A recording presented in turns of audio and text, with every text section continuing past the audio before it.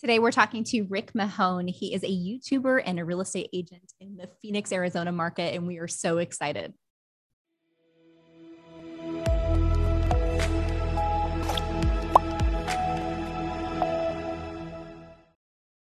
Rick, we are so excited to have you on here today. Welcome to the iBuyer experiment. What's up, Rick? Hey, Rick. Thank you. It's fun. Like I said earlier, I really love your setup there. Yeah. Thank you so much. Yeah. You got Phoenix back there behind you. Yeah, it looks like it's just the view from my window. You know, it's just that's beautiful. It's beautiful stuff. I wish. Perfect green screen. Yeah. It looks really good. The view. Yeah. Well, we're really excited to have you on here today. You are a YouTuber. Yes. And tell us a little bit about your background, your YouTube channel, when you started, kind of the highlights of that journey. Yeah, that's a fun story to tell. I always had a YouTube channel. You know, I was really big on putting videos on Facebook and, you know, stupid, funny ones and things just to have fun and editing the process and stuff. And I had about 180 subscribers on YouTube because I'd only put a video up from time to time. And lo and behold, you know, March 2020, spring training's canceled. Everybody says you got to stay home and, you know, 2 weeks to flatten the curve, right? And I thought, well, there went real estate, you know. So I thought, I'm going to up my YouTube game. So I would upload 2, maybe 3 videos a week, just kind of sharing the numbers that we're seeing and trying to see if we see any changes. And it was good for me because it made me do a deep dive into the market, you know, every day to try and find something to not only talk about, but if there's any news I wanted to share. Yeah. And so my subscriber count started going up. And I thought, this is interesting. I got up to about 300 and I got my first phone call. Hey, Rick, we're subscribers to your channel. Do you work in Surprise? I said, sure. Got the listing and then I decided that I would do a morning live stream every morning at 8:30. Wow. Did that for about a year. Now I've cut it back to about 3 days a week now because, you know, sometimes there just isn't a whole lot that changes between Tuesday and Wednesday. Yeah. But I have 2,370, I think, subscribers now. Yeah. Wow. All of my business, with the exception of one purchase last year, was YouTube. 100%. Wow. That's amazing. This is a game changer. It was really cool. I guess so. Oh my goodness. So you really kind of doubled down when the pandemic hit, it sounds like. Yeah, I thought it was an opportunity where people would, you know, everybody had their own feelings on where the market was going to go, including me. I mean, I didn't think that there would be as much central bank and treasury intervention as there was. You know, if that was all left out, you know, it just would have been a disaster, right? Yeah. And you know, we would have had high unemployment, and then around September of that year, you probably would have started seeing the people in the C-suites get laid off. But that didn't happen. Now, there's probably unintended consequences because of that we could talk on for days. But I felt people were really. I started seeing a lot of videos like we're just updating people on the progress of the next stimulus check. Mm-hmm. And they had all these followers, just, you know, and they were millions of views. Everybody wanted to know when the check was coming. Mm. So I started tracking inventory, and I did a 7-day moving average, how many listings came on and how many went under contract over the past 7 days, and started looking for any changes. And it's really interesting, the stuff that sticks out when you do that. And of course I have the Crawford report.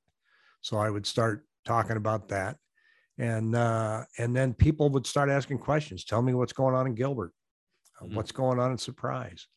And so I had a lot of interaction. I started interviewing my lender on Fridays. We did an Arizona real estate market and lending update every Friday.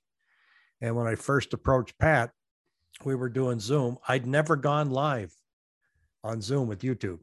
And you can see it. We left that video up there. You know, it's like, are we on? I don't know. I see it. I think, no. Oh, yeah, we're on. And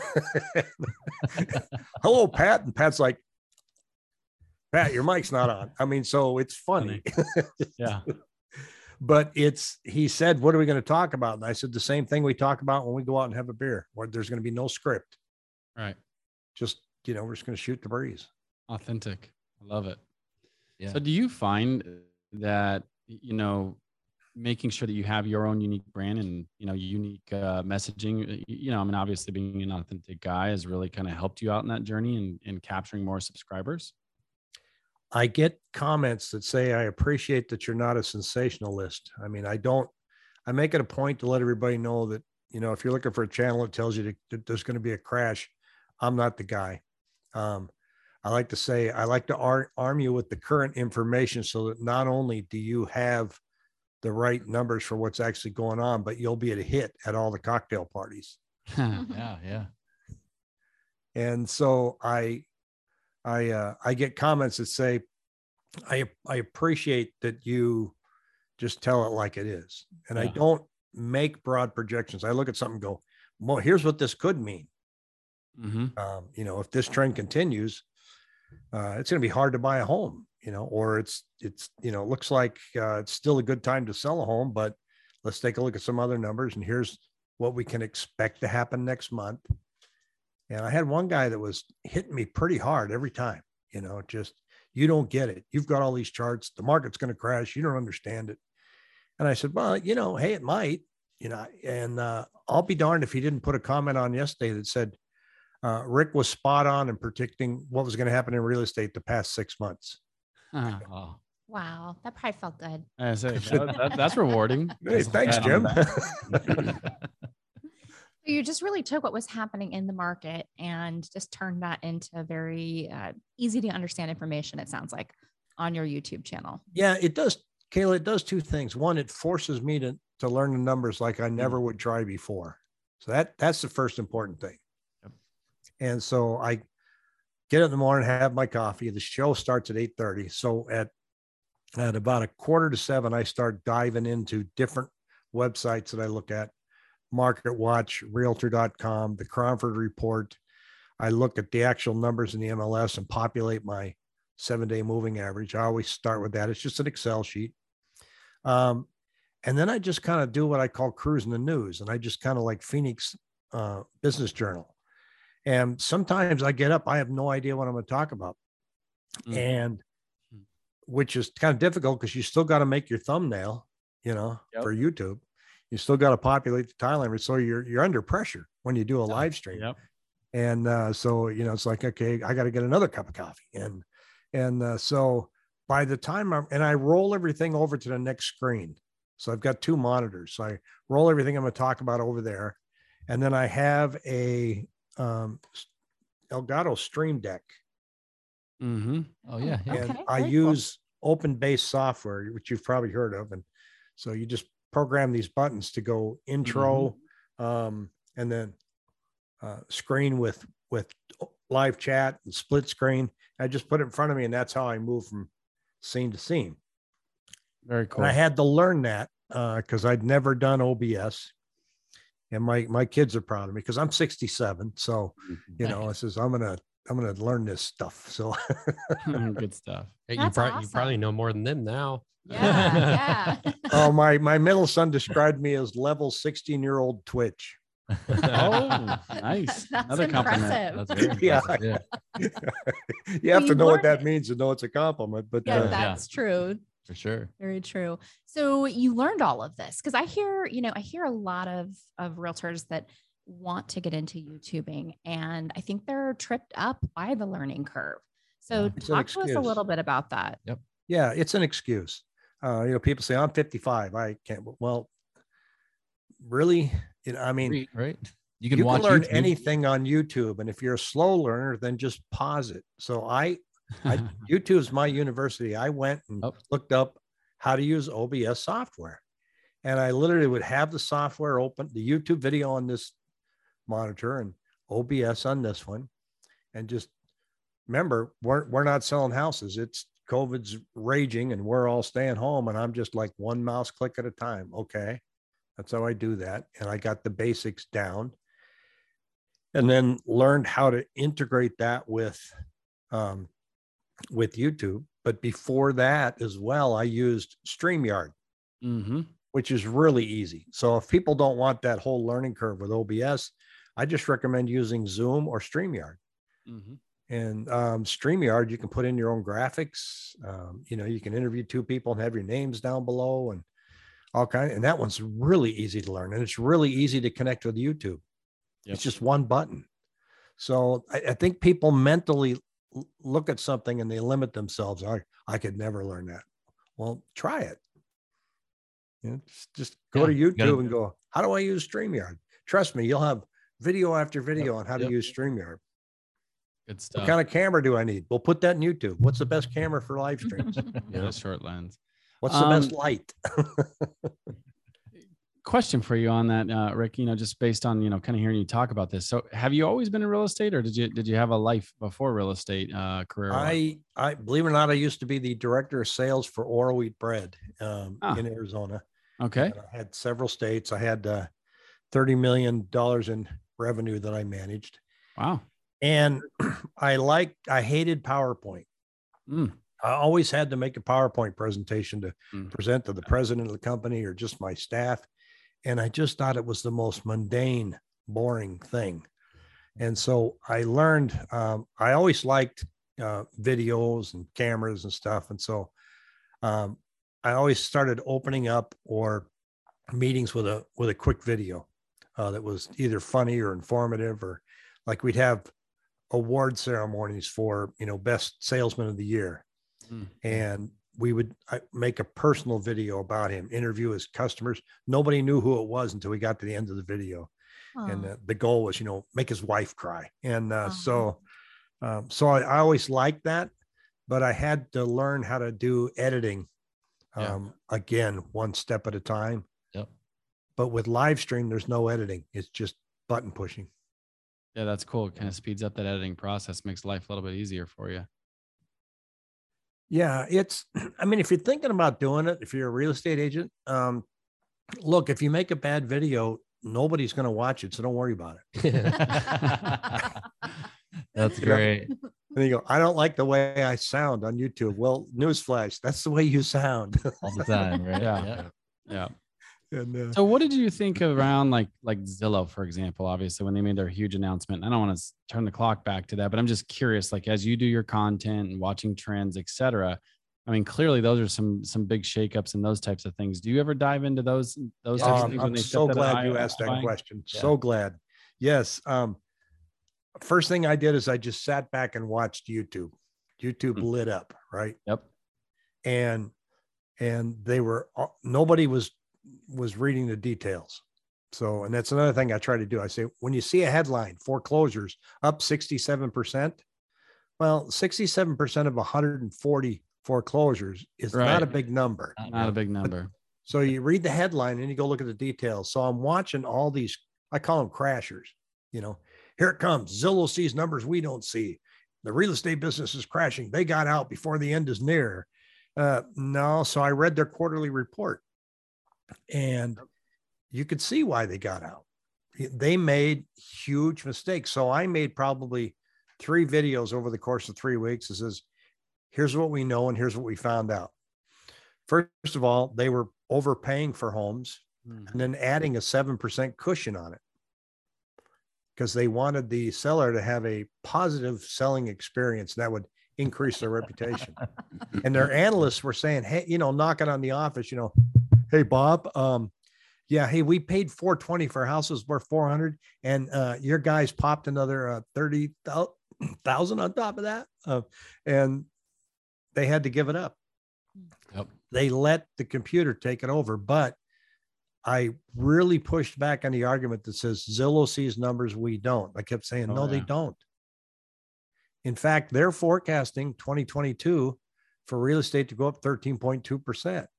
Well, if that's the case, then why'd they get out? So good stuff. You couldn't do it. Yeah. They let the computer do it. Yeah. Well, yeah, we always talk about that, right? They were a technology company turned home buyer versus a home buying company using technology to achieve scale. Yeah. But I'll tell you what, there's some guys that just built their YouTube channel up to hundreds of thousands of views on Zillow getting out, markets crashing, and they get out like that. I mean, if I put up negative content, I would probably quadruple my views. Interesting. So you found that the negative clickbaity content outperforms? Yes. So that's by far. So and I mean, I can give you an example outside of real estate, kind of, sort of. I was talking to a guy, his friend is an inspector, and his inspector would make videos for YouTube on what he looked at, and he hardly got any views. If he made videos on stuff he found that was broken, that was odd, his views went the negative stuff, I opened this up and found a rat's nest. But I think the negative YouTubers are not getting any business. They're getting views, but they're not getting any business. So perhaps they're not building the trust that, for instance, you are with your viewers. Yeah, I try to be really careful that my headline matches what I'm talking about. Because if somebody looks at a headline and they go in and go, well, I didn't think that's what he was talking about. So they're less likely to pay attention to your content. Yeah. And that's, that takes a couple cups of coffee in the morning. Well, let's break it down. So I want to start a YouTube channel, and let's say, I figure out the equipment. I get the equipment figured out. What would be my first step? Well, so you got the equipment, you know how you're going to film and all that stuff. So I wouldn't go live right away. I would just upload, which is, really easy. I would suggest go to some YouTube tutorials and learn how to make what's called a standard template, so that when you upload a video, it includes all of your information. So it'll say, like mine, will have all of my information down in the body and the content of the YouTube channel of the video. And it'll have a bunch of links for neighborhoods that I set up. And it'll have a Calendly link that says, book a Zoom call with me if you have any questions. And that's a standard template. Once you build that, it automatically defaults to that whenever you upload a video, because you don't want to type that in every time. Yeah.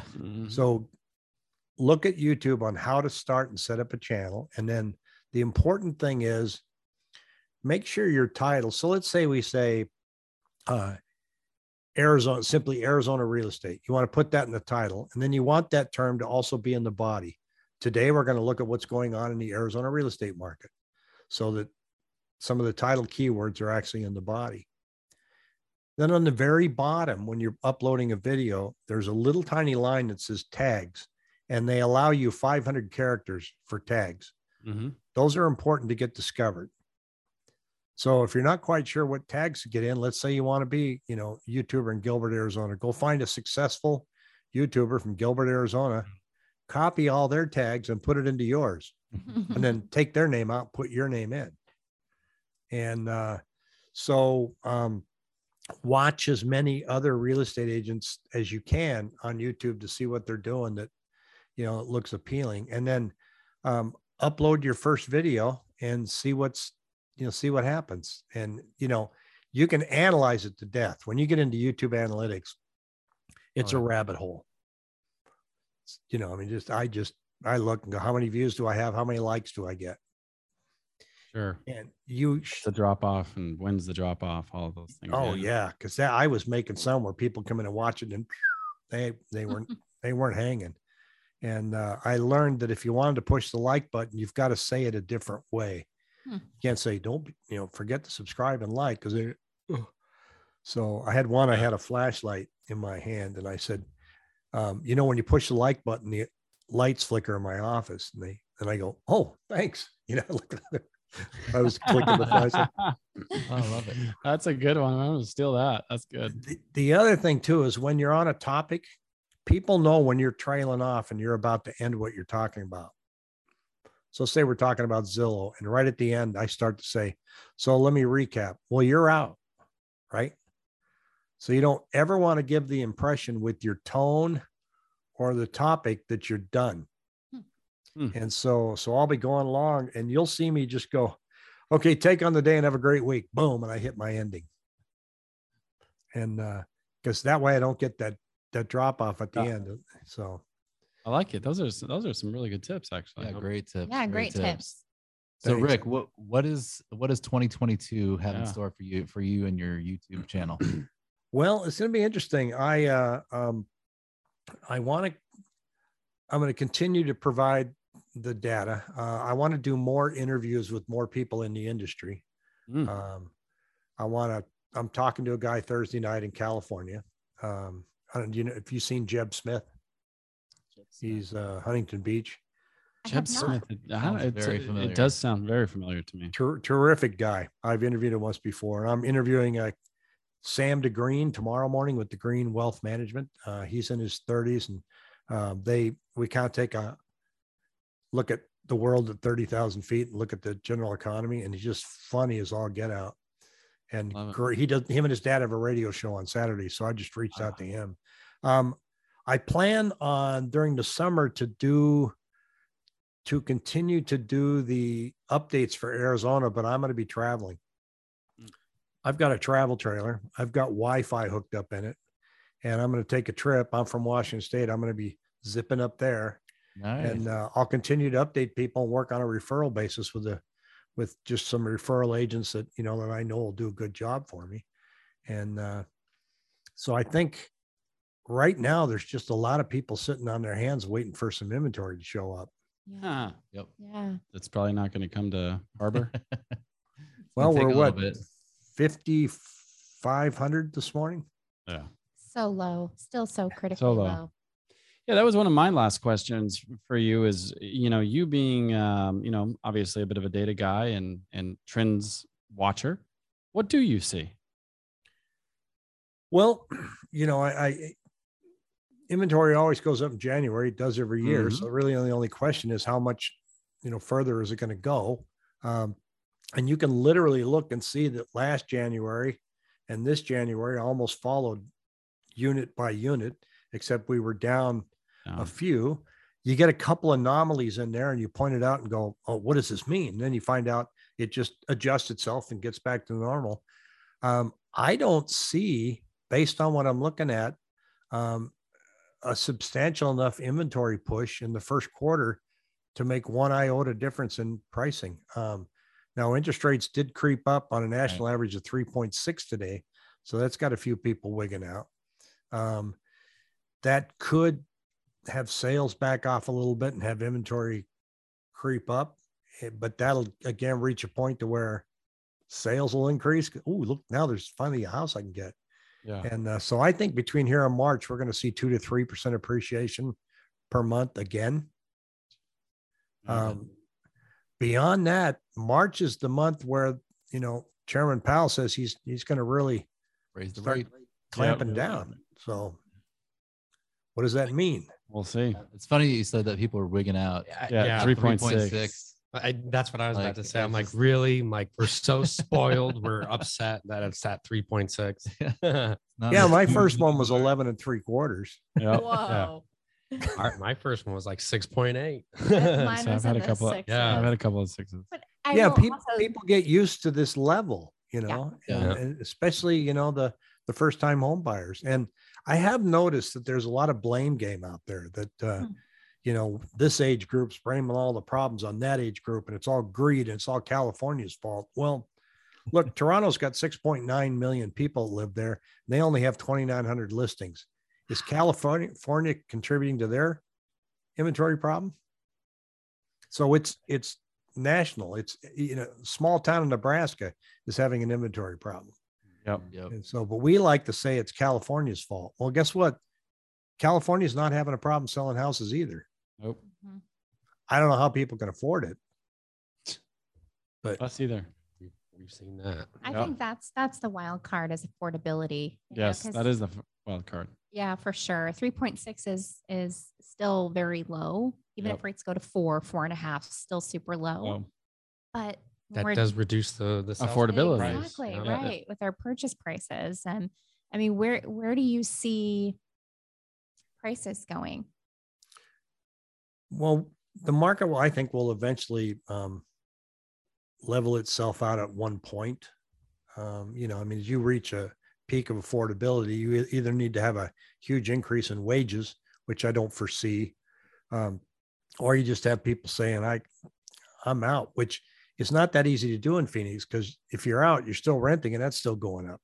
Yeah. So, eventually the market will find the means. I just don't know how long that's going to take. And it could be that the rate increases could make renting, cheaper than buying. If it goes that way, like it did in the, early 80s. It depends on how sticky the inflation is. I worked in the grocery store in the 80s when, you couldn't get a raise. Nixon put on wage controls, and you were changing the prices of canned goods every day. Wow. And so I don't think we're going to see that kind of sticky inflation. There's different reasons, but everybody says, oh, the Fed's not going to clamp down and ruin, real estate. Well, they could. If inflation is getting so bad that it's about to cause major problems in every other segment, they'll sacrifice real estate. Yeah. So, because that's not their job, is to prop up real estate. It's just that, starting with Bernanke, when they, got this QE going, and then QE1, QE2, QE3, you had all this money chasing assets, and you only had two choices, real estate or stocks. And so we're in that zone that's hard to get out of right now. And so I think the debt bomb is lit. I just don't know how long the fuse is. Yeah, for sure. Could go on for another 5 years. I like that. I like that too. To your point, though, I think that, what do you think about this? Because I know I've read so many things, and I forget what the exact stat is, that, essentially almost 30% of money that exchanges in America has something to do with real estate, in some way, shape, or form, whether that be, servicing, bank, the banking pieces of it, all the people that work in the industry, from inspection to appraisers, et cetera. When you look at something that carries that type of magnitude to the American economy, there is a lot of decisions that have to be made around it. So like I said, I don't know if you've ever. Well, that makes sense. And I'd say let's watch China now then, because China's got 25% of their GDPs in development and real estate. And you've got two major builders, Evergrande being one of them, that couldn't make their bond payment in November. Oof, yeah. And they're approaching insolvency. And they got another one right behind them that says, yeah, we're having cash problems too. And then the third one's back there going, hey, yeah, I'm right behind you. And so if that sector collapses in China, what's that going to look like? And is that going to be contagious? Yeah, they're going to come back to us, Colin. In the credit markets, because Evergrande owed us a payment of $441 million on US dollar denominated bonds, and they couldn't make the payment. So I think if we want to know what it's going to be like if real estate starts turning in an economy that's dominated by real estate, China is going to be the one. And I keep in mind that China builds cities that people don't even move into. Yeah, right. The empty cities. Ghost. Yeah. Yeah. Freeways nobody drives on. So, but it's going to be an interesting one to watch. Everybody thought that China was just going to come in and take the company over, and they don't want it. Yeah. So it's going to be a good thing or a bad thing. They don't care either. Yeah. They don't care, but it's going to be, it concerns me that, because that could really make things messy in the global credit markets. Credit would be harder to obtain. But that's for greater minds than me. I do point out on my show all the time, look, none of the top economists got 2021 right. Realtor.com, Zillow, CoreLogic, and I'm not about to try it.